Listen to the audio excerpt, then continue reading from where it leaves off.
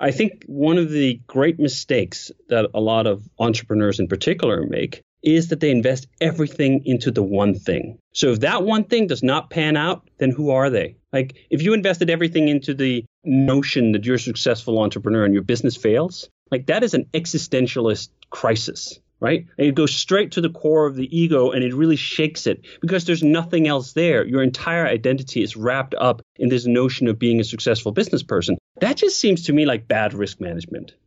We've talked a ton on the podcast about the pitfalls of the education system. Expensive, excessive, rote memorization, and anything but interesting or effective.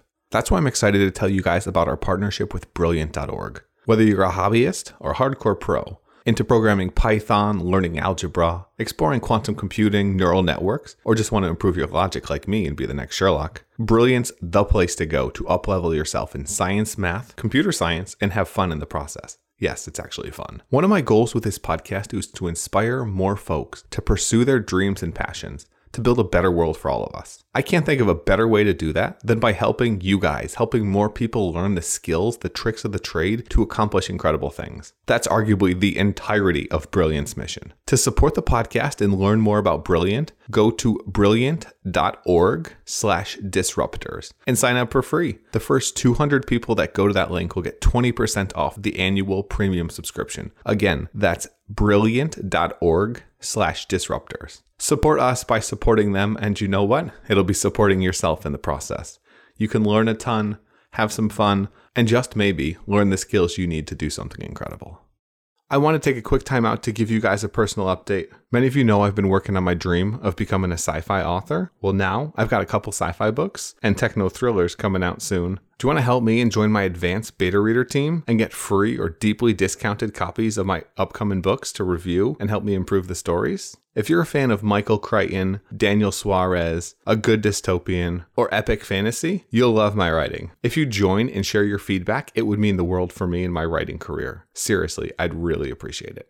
If you visit mattward.io/book and enter your details, then you'll be notified and occasionally selected to pre-read some of my books before everyone else. Share your thoughts, work directly with me to help me make the story better, and much more. I want to give you guys an epic thanks for listening to the podcast, especially for folks interested in the books. And again, if you want to get my books before they come out, before anyone, and help me make this writing career a success, please visit mattward.io/book to join and get your free early copies. And now, let's get on with the program.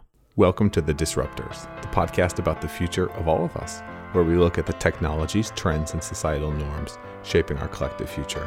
Hear the world's top minds share their insights and predictions on the convergence, direction, and ethics of exponential technologies transforming life as we know it. You can learn more and stay up to date at disruptors.fm.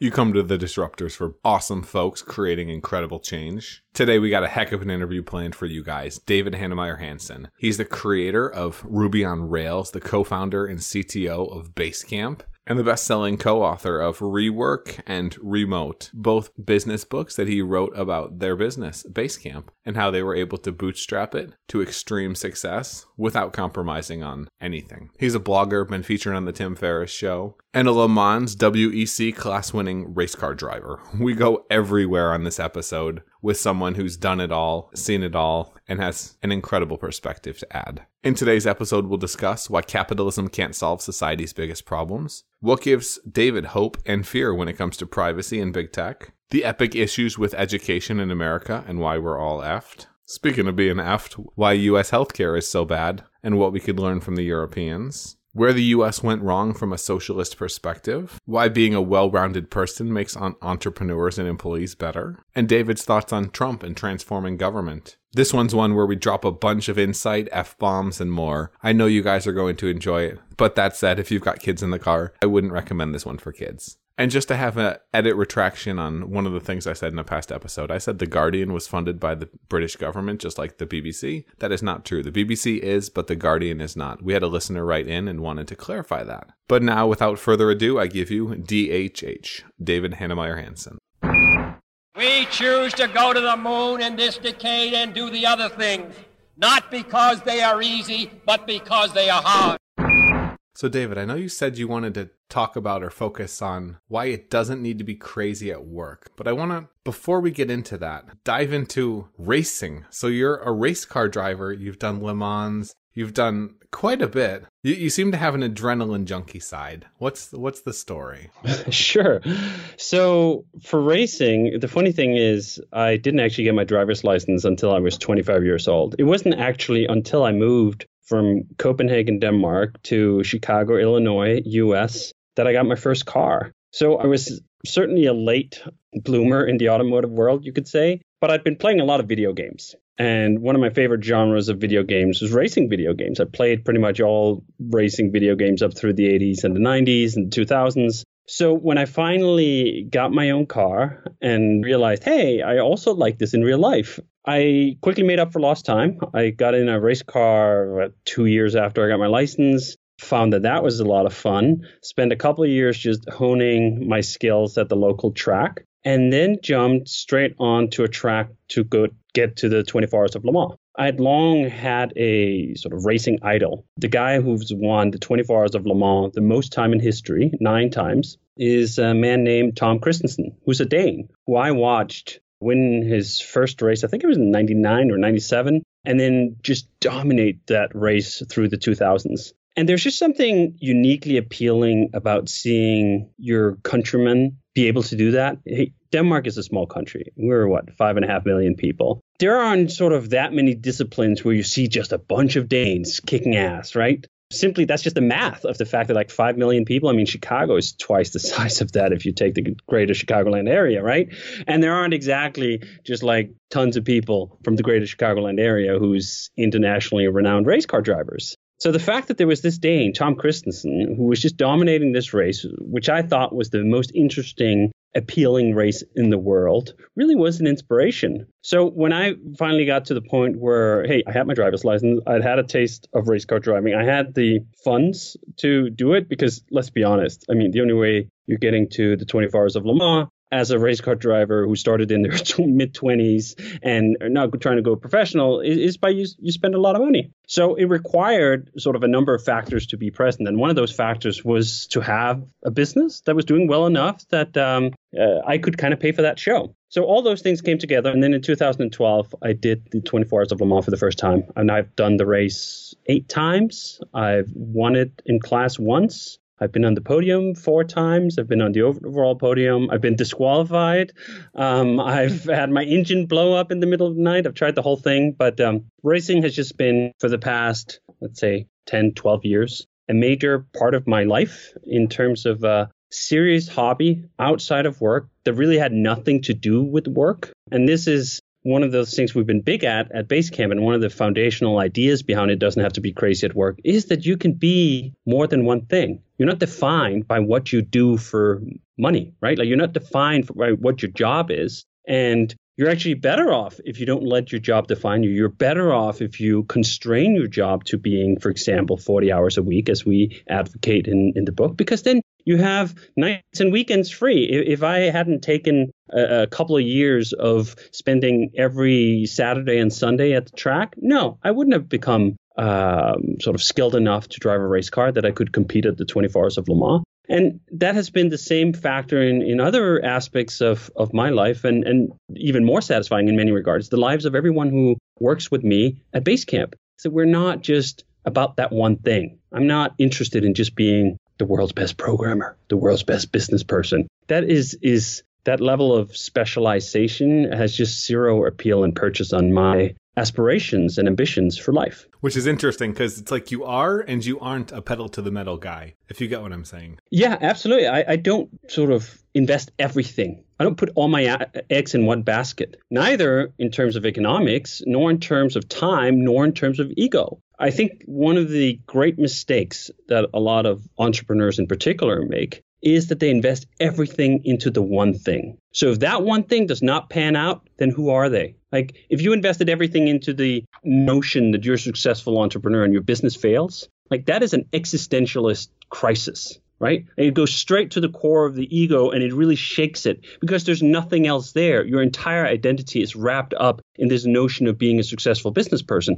That just seems to me like bad risk management. Like if Basecamp went out of business tomorrow, that would be a hit. I would be sad. I really like working at Basecamp. But you know what? It would not be the end of the world. I would continue to write Ruby on Rails. I would continue to write books. I'd continue to advocate on Twitter. I'd continue to drive a race car. I'd continue to take photos, photography. Having a multifaceted, well, I don't want to call it personality because that's not really what it is, but set of interests sets you free from the fear that the one thing you've put it all into is going to go away. Because what I found is that the people who do that, who invest everything in the one thing, they are anxious people because they know that they are walking a tightrope. And if they fall off that tightrope, there's nothing there to catch them. There's no safety net. And this is particularly true when you talk about the stereotype of the modern entrepreneur, who is this person who willfully puts in 80, 100, 120 hours a week, who brags about the fact that they have no time for exercise. They have no time for friends. They have no time for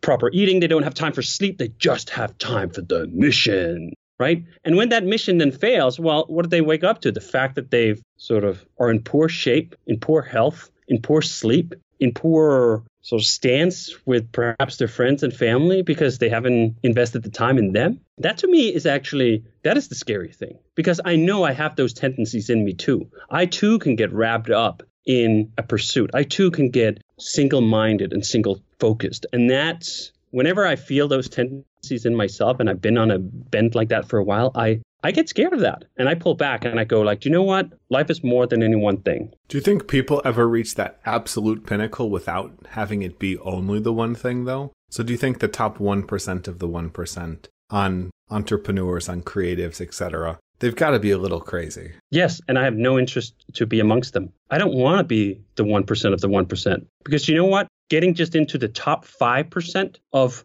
a hobby, a pursuit, an interest in business, that is so much easier. It is, for me at least, completely gratifying to be operating in the top 5% of, say, race car driving or programming or business or whatever. You get all the spoils. You get 99.995% of the spoils in terms of satisfaction and all these other things. To be truly the number one, the only person who stands above all else, yes, you need to sacrifice everything. Why is that your goal? Why would that want to be anyone's goal? Like, given the fact that you can get all these spoils from all these different disciplines at the same time, and you can compound them without going completely bananas and single-minded into one thing. That, to me, is that is the true beauty of this, right? To be able to balance more than one thing on your plate and do it in a way where they all give you gratification. I think this notion that you're not a success unless you slay everyone else, unless you conquer everything, unless you amass all of it,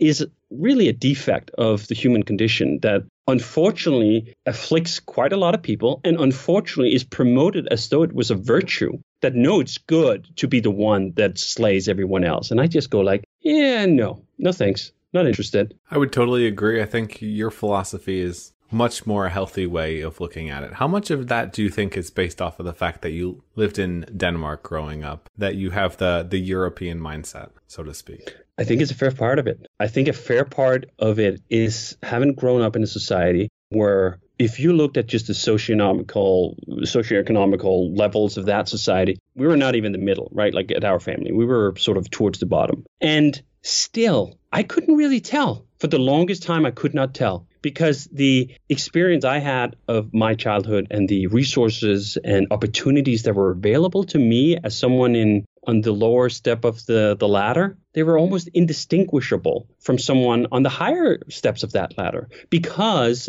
Denmark is a social democratic state that takes care of all its citizens, regardless of whether they're born wealthier or born a certain state in life, right? I could still go to a great school. I still got all the health care that I needed. I had problems with my ears when I was a kid, and I needed multiple surgeries, and I needed all sorts of things. The whole notion that I've come to, unfortunately, be a spectator to in the US, that you can simply grow up and, for example, not be able to afford healthcare, was just such an alien concept. It was never in my mind. And thus, I grew up with this sense that, like, life can be great. across the whole spectrum. There is not this existential fear that if I end up working sort of, I don't know, a normal job, making a normal wage, that is some travesty that I need to propel my entire being towards avoiding, because otherwise my life is going to be irreparably damaged. I think just gave me a confidence that, do you know what? If success happens,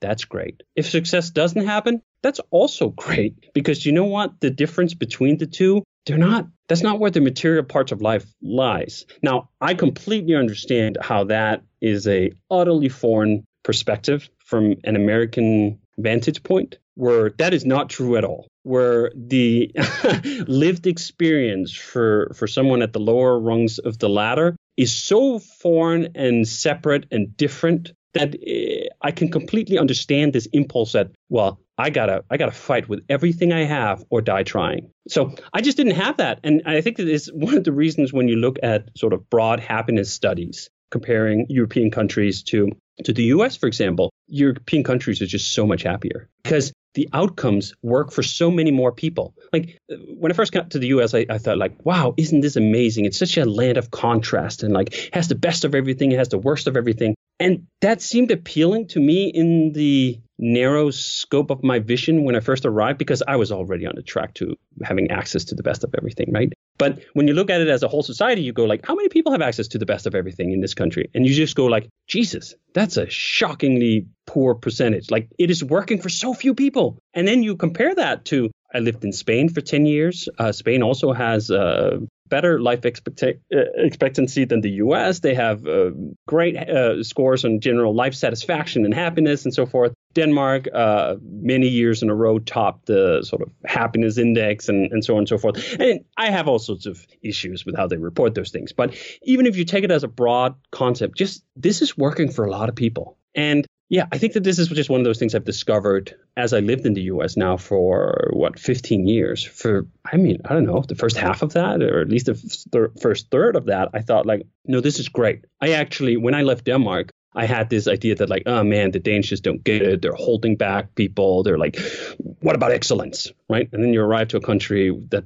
puts it all on Black 24 and asks everyone to spin the wheel. And anyone who doesn't end up on Black 24 is a total fucking loser, right? In the sort of public image of it. And anyone who lands on Black 24 heralded as this genius who just like, oh man, aren't they awesome? And I've grown tired of that. And the best part about it is if your parents are rich, you get more roles. And if they're not, then you get less roles. It seems like we're optimizing for exactly the wrong thing. I think we're definitely on the same page. Why are you guys based in Malibu? Why are you based in California? It sounds like you're very much pro-Europe. I would definitely concur with most all of your points. Part of it is because that original statement that the U.S. has the best of everything and the worst of everything. I mean, not in a literal sense, right? But in a lived experience as someone from a Western country, I mean, I think that's pretty true, right? And you know what? Malibu, and I've been all over the world. Malibu is just when you can pick anywhere in terms of natural beauty and the water and the climate and so forth,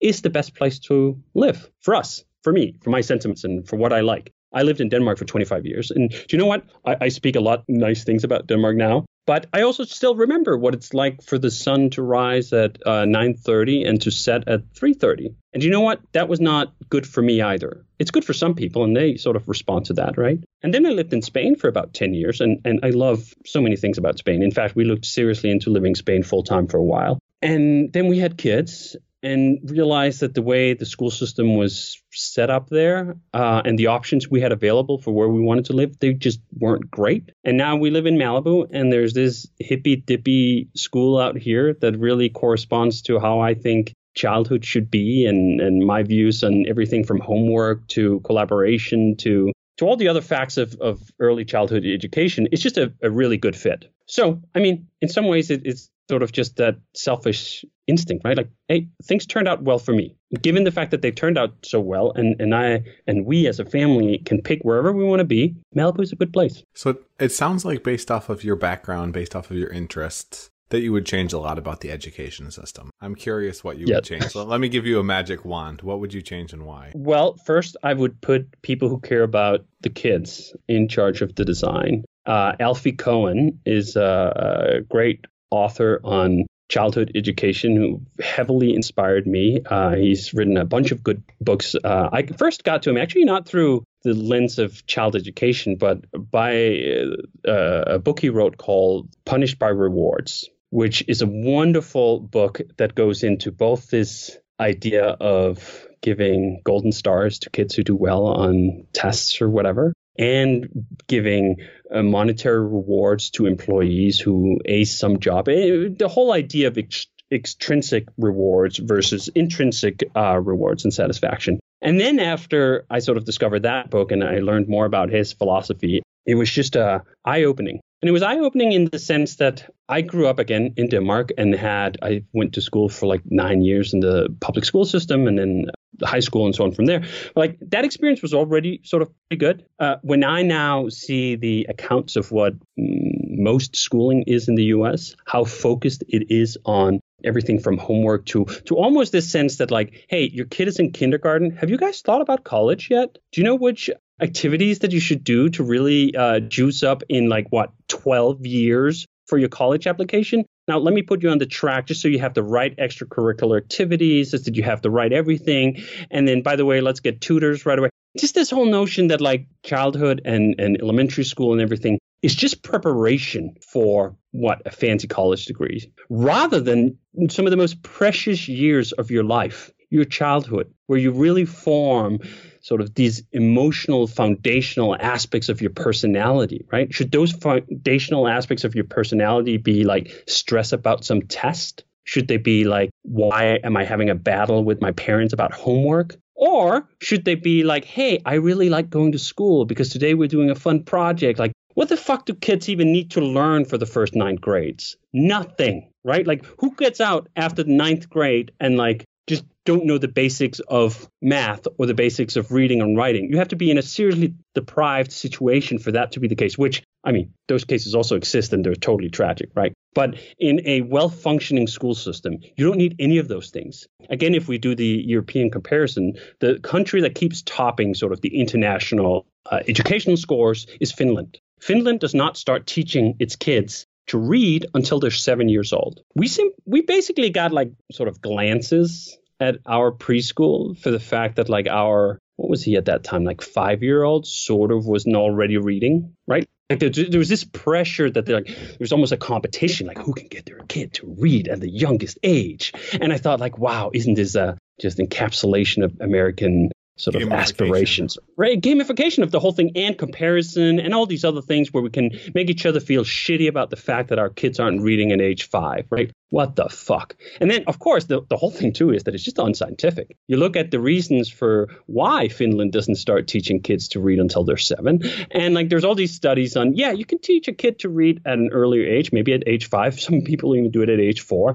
And what happens is they have a tiny initial lead over their peers. And then by, I don't know, grade 4 or 5, not only does that lead level off, but it turns into, in several cases, sort of a dislike of reading. Because this wasn't the natural moment that these kids wanted to do that, right? So it doesn't even work, right? Like if the end product of schooling is that you come out on the other side as a well-balanced, well-educated, kind, considerate person, yeah, we're going about it real wrong.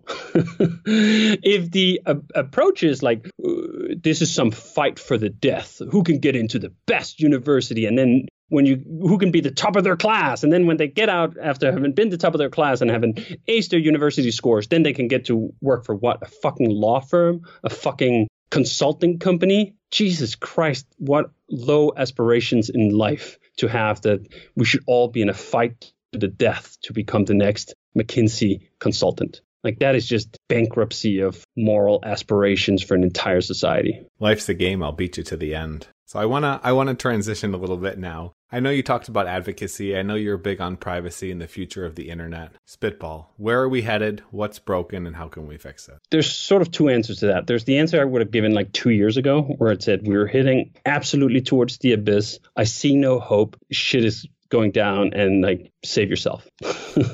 Then there's the answer I'd give today, 2 years later, when I see these inklings of hope. I see these inklings of hope because I've been on these topics for quite a long time, talking about privacy and the dangers of big tech companies and so on. And no one gave a shit for just the longest time, right? Like if you go back through the archives of blog posts and so on, I've written for a very long time. And like I'm just screaming in the wind and like everyone's like, what are you talking about? Google is like the best, man. Or like Facebook is so awesome. I can connect with all my old school pals, right? Like there's just this, if you go back to like 2008, 2009, people are just enamored by the new technology and they're like, this is the best. And they don't see any of the downsides at all, right? Okay, 2019, whew, that is thankfully not the case anymore, right? There's a shared sense of skepticism now, appropriate skepticism, overdue skepticism over the fact that like, hey, I think we took a wrong turn about like 10 years ago here. And like now we know where we ended up and I don't want to be here, right? Like it's a shitty place.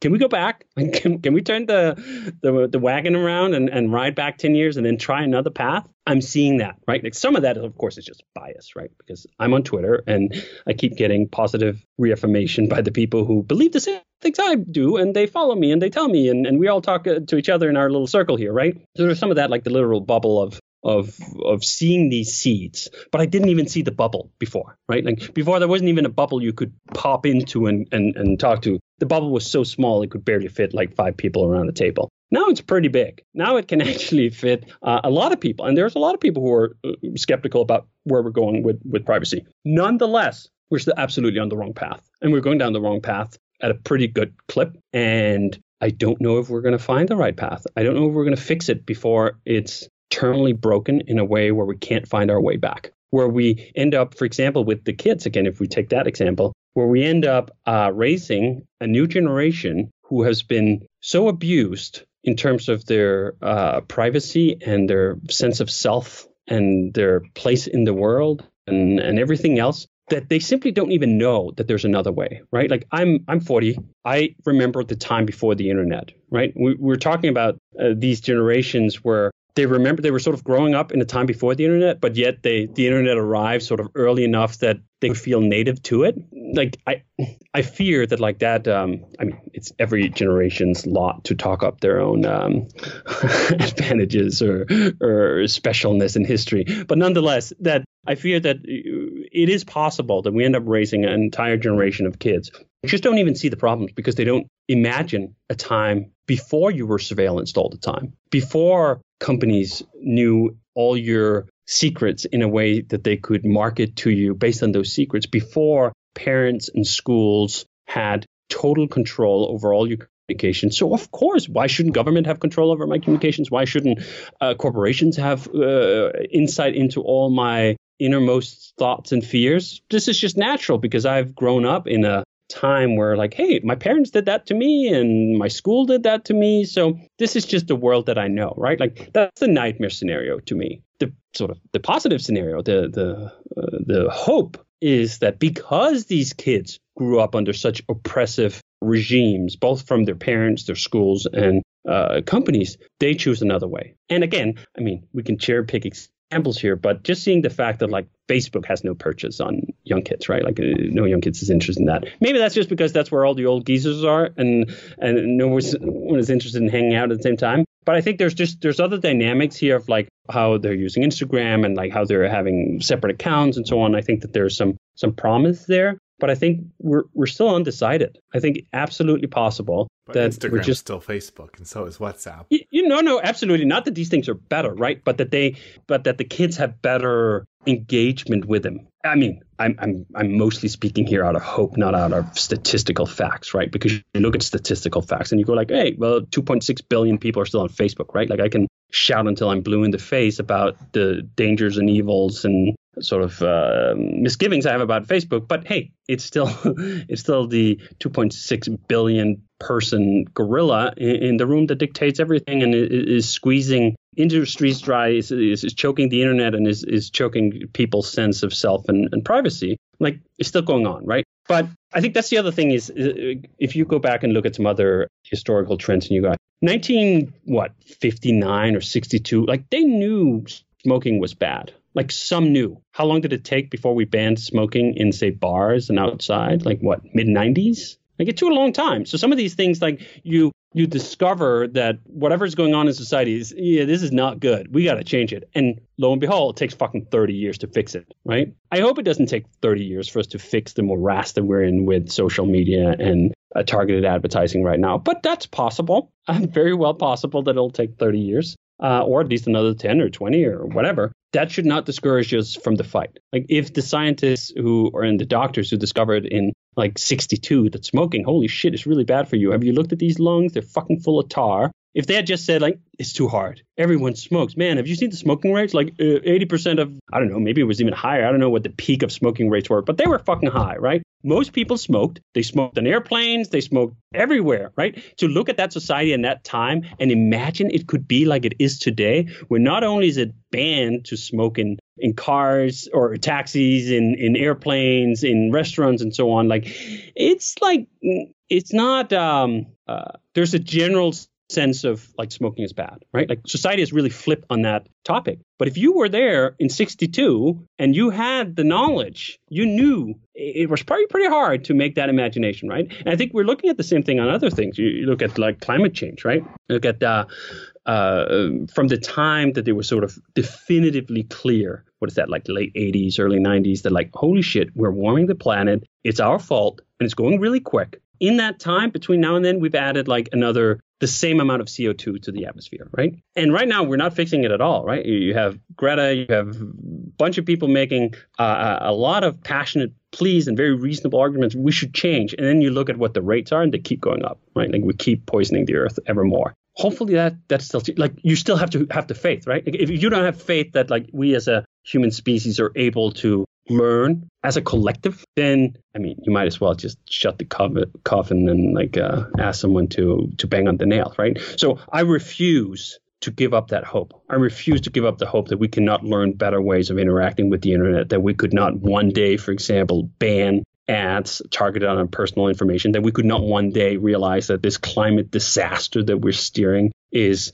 terminal in the literal sense for our species and do something else. You have to keep that hope. If you don't, yeah. So let's play devil's advocate. Which of the two do you see being more likely to solving the problem? Governmental regulations or competitive capitalism? That almost sounds like a trick question, because the only thing that fixes fucking anything at this level of complexity is regulation. Like, competitive capitalism is wonderful for giving us a faster, cheaper iPhone, at least until someone captures a monopoly and stranglehold competition. But it absolutely fucking sucks at any of the big societal issues. Like, if you want proper healthcare for your country, asking commercial forces to fix that, yeah, do you know what? The data is in, didn't work, doesn't work. If you want capitalism to fix climate change, yeah, the data's in, didn't work, doesn't work, right? So there's all these aspects where for a while I think you could go, we were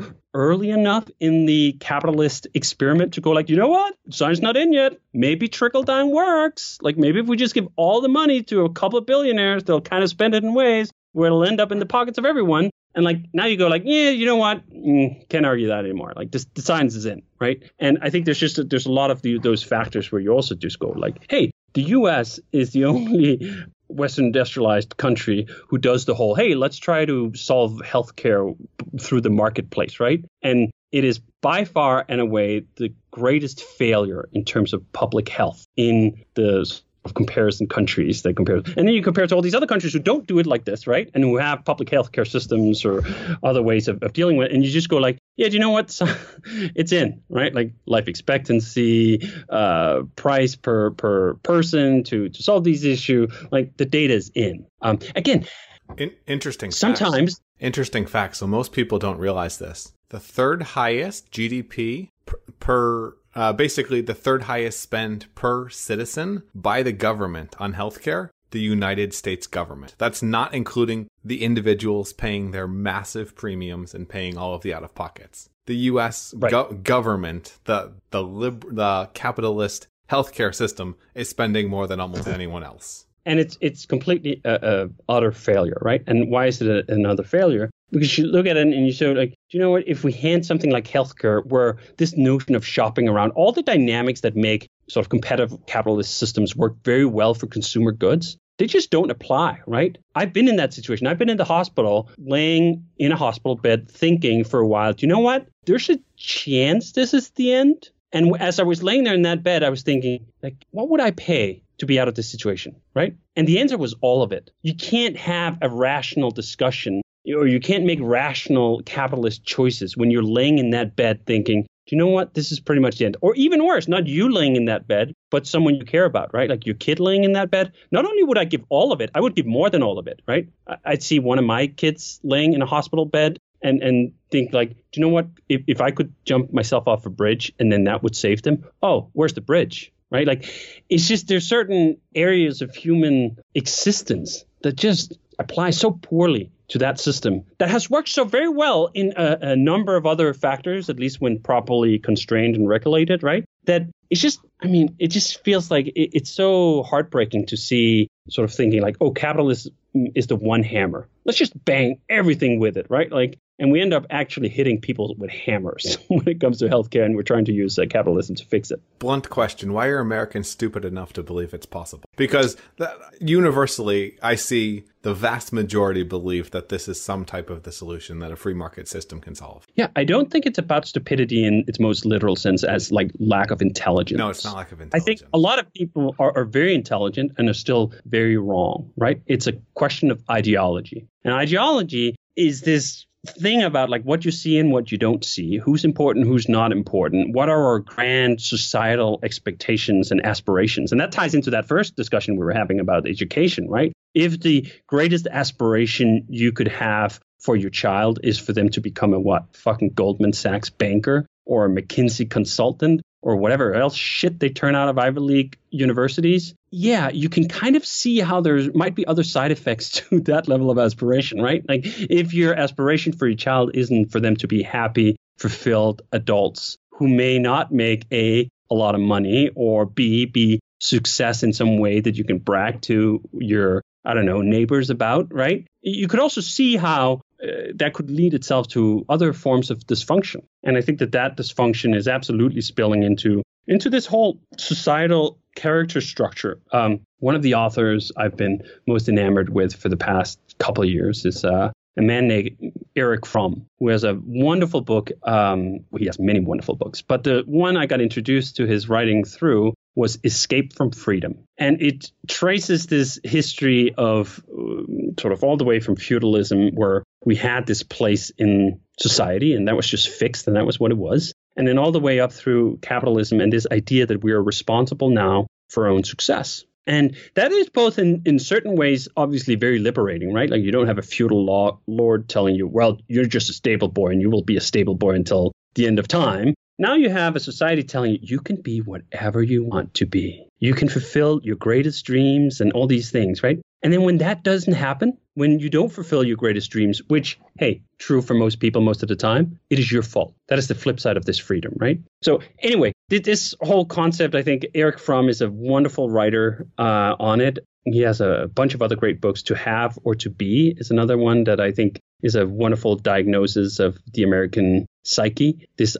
sense of, as we've talked about, this ego satisfaction of having, right? Like, well, I am good because I have a successful business. I'm a serial entrepreneur. I have an expensive car. I have a cool watch or whatever, right? Versus I am a successful human being because I am continuously learning, because I am kind, because I speak up when need to do all these other aspects of sort of a human nature that are more internal and are more about who you are than what you have. Anyway, I think that's he's a great writer in this. He lived in the U.S. for a while, and he was originally from Europe. I forget where, Vienna or something. So he's just a great psychotherapist who's diagnosed, or psychoanalytic person who's diagnosed sort of the caricature structure of different societies. And that taught me a lot about sort of the differences and why it was, and why some things were so clear to me as a Dane. I show up and sort of just look around like, hey, is no one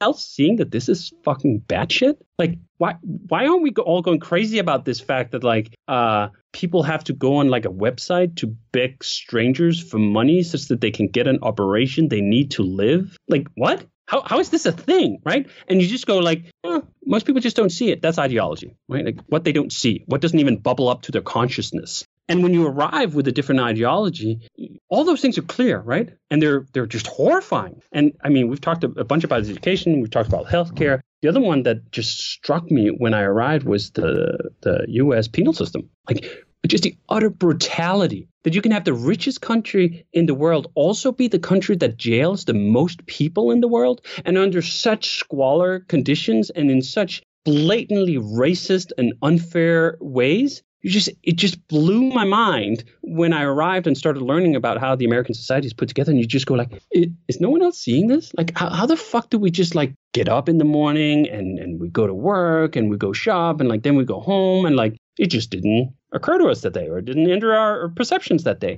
Ideology, right? Like all the things you don't see, all the things that like a cultural character shields you from having to face on a daily basis. Those are the things that stand out when you arrive with European sensibilities. And it's one of those things where like there are certainly days where I think, Jesus, ignorance would be bliss. If I just could I just borrow the American ideology and put it on just a fucking while to get a break? Because like all this shit entering my consciousness is not goddamn fucking healthy. And I think that's the other problem here is I've been here long enough now that like I can't just run away. Like people ask me this all the time. Oh, if you think U.S. is so shit, why don't you just go back to Denmark or something, right? Do you know what? If I go back to Denmark, the U.S. is still the U.S., right? Like I don't have a bad experience here on a very personal, individualized, narcissistic level. Like the U.S. worked out great for me, right? If I was just thinking about me as an individual and the spoils that I was able to sort of gather together. And, hey, I travel back to Denmark. I go live in Spain. Do you know what? The misery is still here. Like, I can't close my eyes again to it. I don't even know what the question was. That's okay. You have a great way of talking. You should definitely have a podcast. Speaking of, what's the future of media? We've talked about the issues of advertising. We've talked about the issues of privacy, and that definitely ties in the two. Yeah, you're really taking all the heavy hitters today. Yeah, I know. It's either I'm taking them or you're setting them up and rolling with them. It's one or the other. Yeah, so media, it's one of those things where, again, I feel like the verdict is out. I think there's times for me where I go like, do you know what? The internet was a mistake. Like if the internet was not there, like, again, you look at it at that broad level, right? Would human happiness and consciousness and sort of levels of anxiety, would we be in a better place if the internet did not exist? There are absolutely days where I think that's true. And there are other days where I don't think that's true at all, and that the internet, in large part, is giving voice to people who didn't have a voice before and is bubbling up things of critical importance and so on. But when you look at where we're going with a lot of Western societies right now, the US and the UK in particular, and you go like, what role did the media play in those sort of paths? It's not that easy. And then at the same time, we're also at the best of times, right? Like we have independent journalists who don't let stories be squashed, right? Like I think Ronan Farrow, who had the whole story with Me Too and so on, like was trapped inside a large media organization that was killing his story.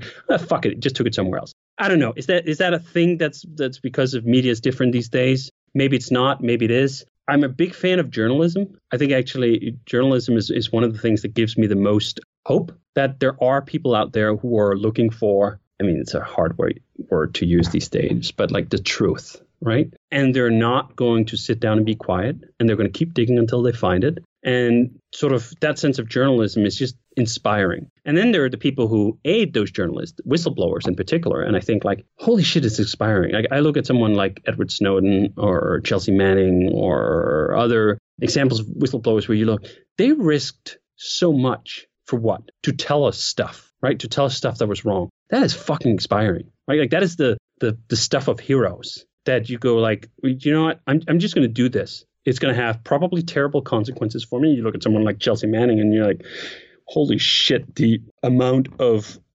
cruelty and outright torture she's actually been exposed to through solitary confinement and so forth. And you go like, fuck, the sacrifice. And then you look at someone like Edward Snowden, who thankfully didn't get captured, but kind of sort of not by his own choice lives in Moscow, right? Like would prefer not to live there. Other issues with that. And you go like, goddamn, it's inspiring. And it's inspiring and gives me hope that like we can do better, right? Like it's not inevitable. Like the NSA and whatever, they probably thought it was inevitable that they could keep all their programs secret and they could just spy on everyone around the world all the time. And like they'd get no pushback because everything was governed by secret courts and secret laws and no one was going to find out. And then it's all kind of fake pushback is the issue. So like people push back, but it's actually a slippery slope and still goes in that direction. That's what scares me is every next shooter, every little terrorist, okay, not little, but every terrorist incident, we never go backwards in terms of privacy. We never get more privacy back. We never take away power from, like if you look at presidential power, every single president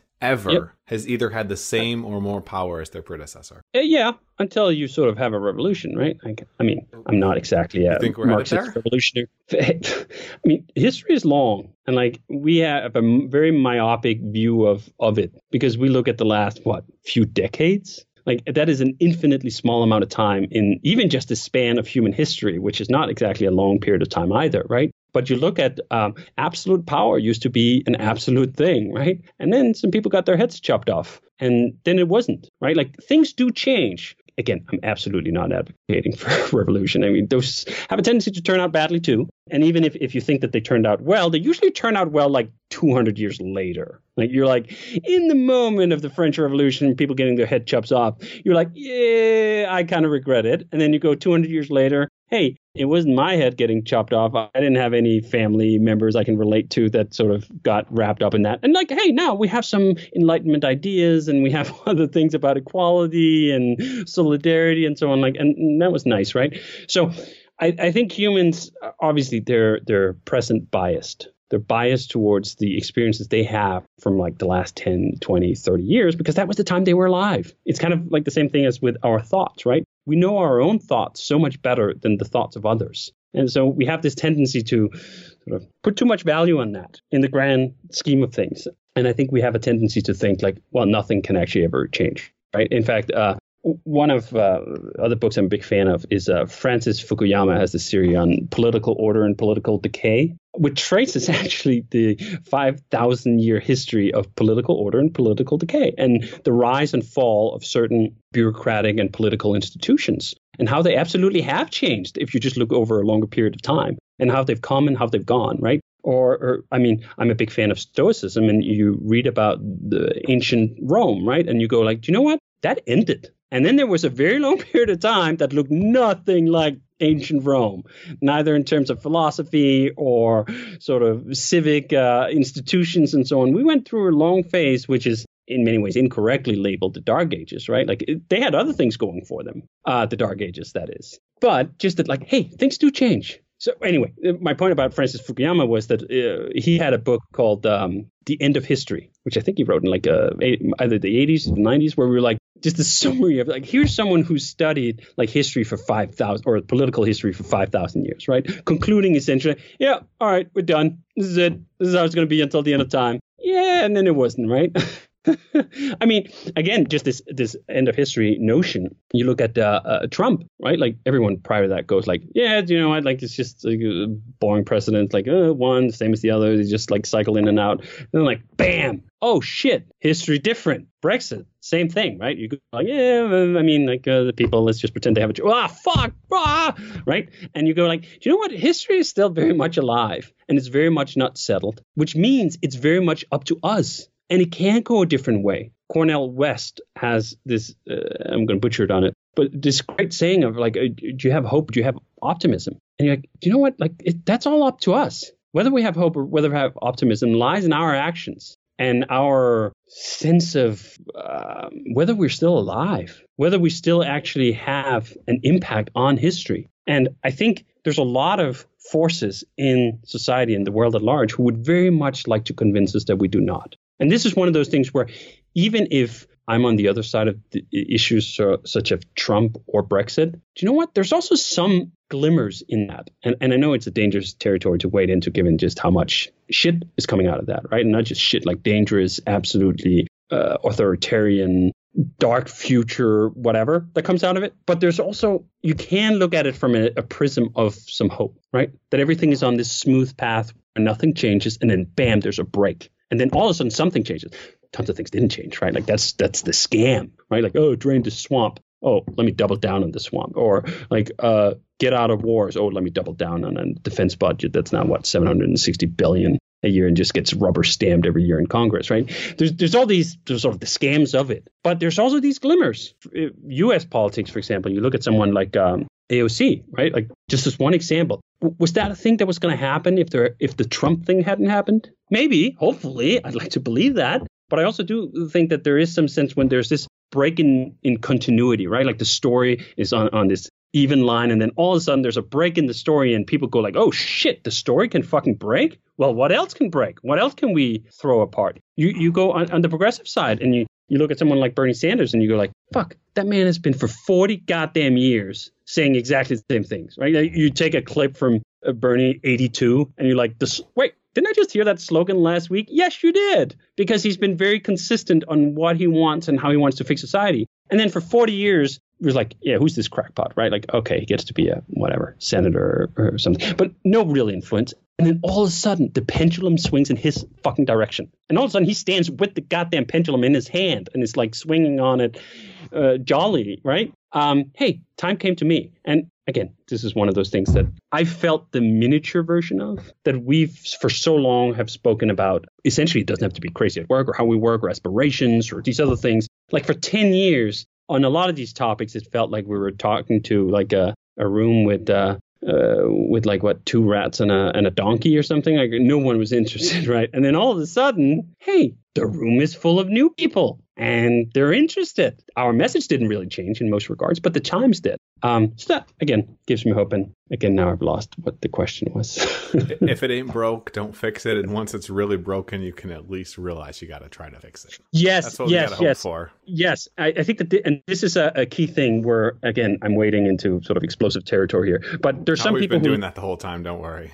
Probably have, but even more explosive. There's some people who look at the Trump thing and think, oh shit, if we could just get Obama back. Oh man, the Obama years were amazing. If we could just get Obama back, everything would be right as rain. Everything would be fixed. And do you know what? Sometimes you have to make things worse to make them better. And I think that's absolutely the case here. If you just had another essentially Obama, nothing fundamental would have changed. You look at the fundamental changes society has gone through his 8 years of presidency. As you said, was anything rolled back in terms of the Patriot Act? It was rolled forward, not rolled back. Exactly. Was anything rolled back in terms of like drone wars? No, rolled forward. Did anything truly change in terms of healthcare? Yeah, for a few people for some time. But was that a fundamental structural reorganization? No, right? There's just, you can look at all these things where you go like, he was a great president. Yeah, in the sense of like wrapping the shit cake that we have over here in presentable wrappings. And now you have like Trump essentially tearing that wrapping off and going like, hey, here's the fucking shit cake, eat it. And you go like, yeah, sometimes you have to make things better. Again, very easy for me to say, right? I'm not personally sort of under any direct consequences from this being a total fucking shit show, except psychologically. But like, there are people where like, yeah, it's easy for you to say to make it better, like, or make it worse. It's getting worse for me right now, and it totally fucking sucks. Fully accept that, right? And this is one of those things where, as we were talking about, the people who best appreciate, let's say, the French Revolution, they probably weren't the people who were around at the time of the French Revolution. It was the people who were around a little later than that, where you can go like, you know what? That was a break in history. That was for the better. Sort of venal offices and absolutist power and monarchies and so on. Like, they were not great. And maybe you needed something also that was also not great to kind of put history on a different track. I think that's the best case outcome here. Like, you got to hope for that, right? Because if we live through this entire fucking phase of increasing authoritarianism and nastiness, and like there isn't a break in history after this, right? Like, then it truly was for nothing, and we go back. Then we're in trouble. Nihilism and pessimism, and like, holy shit, everything just doesn't mean anything, and it's just going to shit, right? Like, that's a bad place to be too. Yeah, I think the U.S. is a lot like Rome right now in its trajectory, and we can go one of two directions. And we gotta hope after things break, they go the right way and not the wrong way. Well, I think the Rome comparison, I think, is interesting, not just because like, hey, we're at the end or whatever, but like, hey, Rome totally fucking sucked for most people who lived in Rome. The vast majority of inhabitants of Rome, even at the height of its glory, were fucking slaves, right? So I think that this is the other good parallel here, is that like Rome at its best was awful to the majority of people in Rome. And I think that this is the parallel that works very well for the US, right? Like, the U.S. as its most hopeful, let's say 2008, we just elected Barack Obama and whatever, right? Like, it was awful, and it didn't get better for the vast majority of people who live there, right? Again, notwithstanding, there are people where it did get better and blah, blah, blah, right? Actually, I shouldn't say blah, blah, blah. That's dismissing. It was better, and there are certainly people who are worse off in ways that are very personal to them, right? But if you zoom out, and that's very easy, again, to do when it's not your shit that's getting literally fucked up, right? You can start to draw some of these parallels, and you can think like, you know what? Even the best of Rome was probably not a republic worth keeping. The fundamental change that needed to happen in human society. Like, if Rome had just endured from now, or from then until now, holy shit, that would not be good, right? Like, it would be great for the people in togas who had slaves and could loaf around all day living off the pillages of empire. Again, plenty of parallels. It would basically be Ayn Rand. Yes, very, very well for the people who could just call everyone else a moocher, right? Not so well, again, for sort of the total sense of human well-being on a broader scale. I think that's a good place to start to wrap things up. This has been an interesting one. I think I already got the title. It's going to be something like David Heinemeier Hansson, Uncensored, on education, healthcare, privacy, the government, the future, everything. I want a quote from you or a piece of advice. Actually, what's the best piece of advice you ever got and why? From who? Memento mori. Remember that you must die. And I think that piece of advice, which is floated around in different saying, memento mori, just the one that sounds the coolest. But this notion that life is going to end. And now the sort of Stoic perspective, it is long enough if you know how to live it well. So the secret that you have to uncover is to figure out how to live that life well. There's going to be, 70, 80, 90 years, should you be so lucky that you are in here, that passes by relatively quickly. And it's like, I'm 40, I'm halfway through, right? And I am not interested in prolonging that. There's a bunch of people in Silicon Valley that are like, oh, what if I could upload my brain into the computer and I could live forever? Fuck that. I want to die when the end is there. I mean, I want to die right now. I feel like, yeah, halfway through, sounds about right. I have about half left. That gives me so much daily inspiration and motivation not to waste the time that is left on bullshit, right? And the bullshit is mostly personal bullshit. Me wasting my time on the trivial aspects of life that I would not look back upon when there's 10 years to go and think, oh man, I really spent my time well there, didn't I? I really spent time better at the office. I really put in those 80 hours, right? Like, I have 3 kids now, and there's nothing like literally sort of making the next generation to make you realize just how important it is. Well, first of all, for the older generation to die, right? I think there's a lot of societal changes that simply will not happen until some of the people who sit on all of it die. And I include myself in that, right? And also just the motivation it brings to spend those hours well. And this is why I'm so fired up often about the bullshit and pushing back against this ideology of workism, that entrepreneurs and others, they should be dedicating their life just to work. That it is so sure a path to regret that it just seems infuriating that so many people can get to platform that position without more serious pushback. That we as a society are so wrapped up in like our applause for like the people who quote unquote made it, right? Without looking at their chance of regret when they stand at the end. So I think about that every day. I think about it every day, that like, not only that death will come in its sort of predicted place when, I don't know, I get to life expectancy or thereabouts, but that it could come tomorrow. So this is one of the things that disabuse me of this notion that like, well, I can just compress my life. This is one of the things I push back on all the time. Like, people should just spend their 20s working really hard, not wasting their time on friends or hobbies or whatever, because then by the time they're 38 and their startup goes IPO, then they can really sit back and enjoy the spoils, right? First of all, it's not how it works. Second of all, it's not how happiness works. Third of all, the odds of it happening for you, it's not going to happen for you, right? Odds are you're going to end up 38. It didn't happen. You look back and you think like, Jesus, these were 2 of the most important decades of my life. They're gone and I regret it and I'm not going to fucking get them back, right? So remember that you must die and take that lesson every morning and look yourself in the mirror. That's, I mean, one of Steve Jobs quotes is like, he looks at himself in the mirror every morning and he thinks like, if I look myself in the mirror in the morning and I think like, fuck, if that happens too many days in a row, something's got to change. Now, not everyone has the luxury and privilege to make those changes, but a lot of people do, and still they aren't. And that's a tragedy. Yes, it is. David, thanks for coming on. This has been a lot of fun. We've been everywhere. Where's the best place for people to learn more about you and what you do? I used to instinctually just say Twitter because I spend a lot of time on Twitter. But now I feel like I almost have to give like a parental guidance or a content warning because my Twitter is... I'm pretty sure we got the parental warning from this. You dropped the most F-bombs of any Stoic I've ever heard. This is a good point. If you made it through this entire podcast and you're not like, holy shit, I need like a couple months off from this depressing shit, just follow me on Twitter and you can get a steady stream of much of what we just talked about for an hour every day delivered to your feed. Just one piece of advice.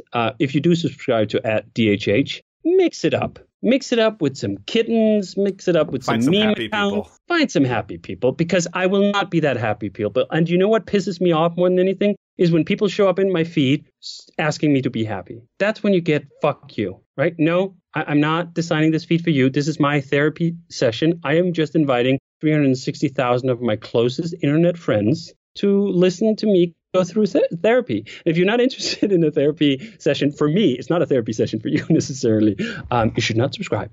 But @DHH, and then also, I guess I'm supposed to plug my business. So Basecamp.com, that's what I do for work. That's what gives me the spoils to contemplate the oppressiveness of life and consider death every morning. So is that a good commercial? I don't think so. It's decent. If people have made it through this point, I'm pretty sure it's a good commercial. All right. This was fun. Thanks, David. Thank you. Thanks for tuning in, guys. Hope you've enjoyed it. If you have, disruptors.fm, be sure to subscribe, share this around with a friend. I bet you have never heard a podcast episode like this one. If you have, I would be shocked and say hey to David on Twitter. Cheers, guys. Be the change you want to see in the world. That's something I strive towards and fail towards every single day. If you enjoyed this podcast, if you think the world could benefit from conversations like this, the greatest compliment you can give us is referring to the Disruptors to a friend or talking about us on social media. Please take 30 seconds to do so. It would mean the world to us, and if we're lucky, help us build towards a better world. Thanks so much for listening. Thanks so much for helping us spread the message, and have a great day. If you want more of the Disruptors, you can subscribe to the podcast on iTunes or go to disruptors.fm, where you'll find tons of audio and video interview stories with leaders in the fields of genetics, cryptocurrency, longevity, AI, space, VR, and much, much more. You can also follow me on Twitter @MattWardIO. If you enjoyed the show, please leave a quick review on iTunes at disruptors.fm/iTunes to help more people discover the podcast and help us make a bigger impact.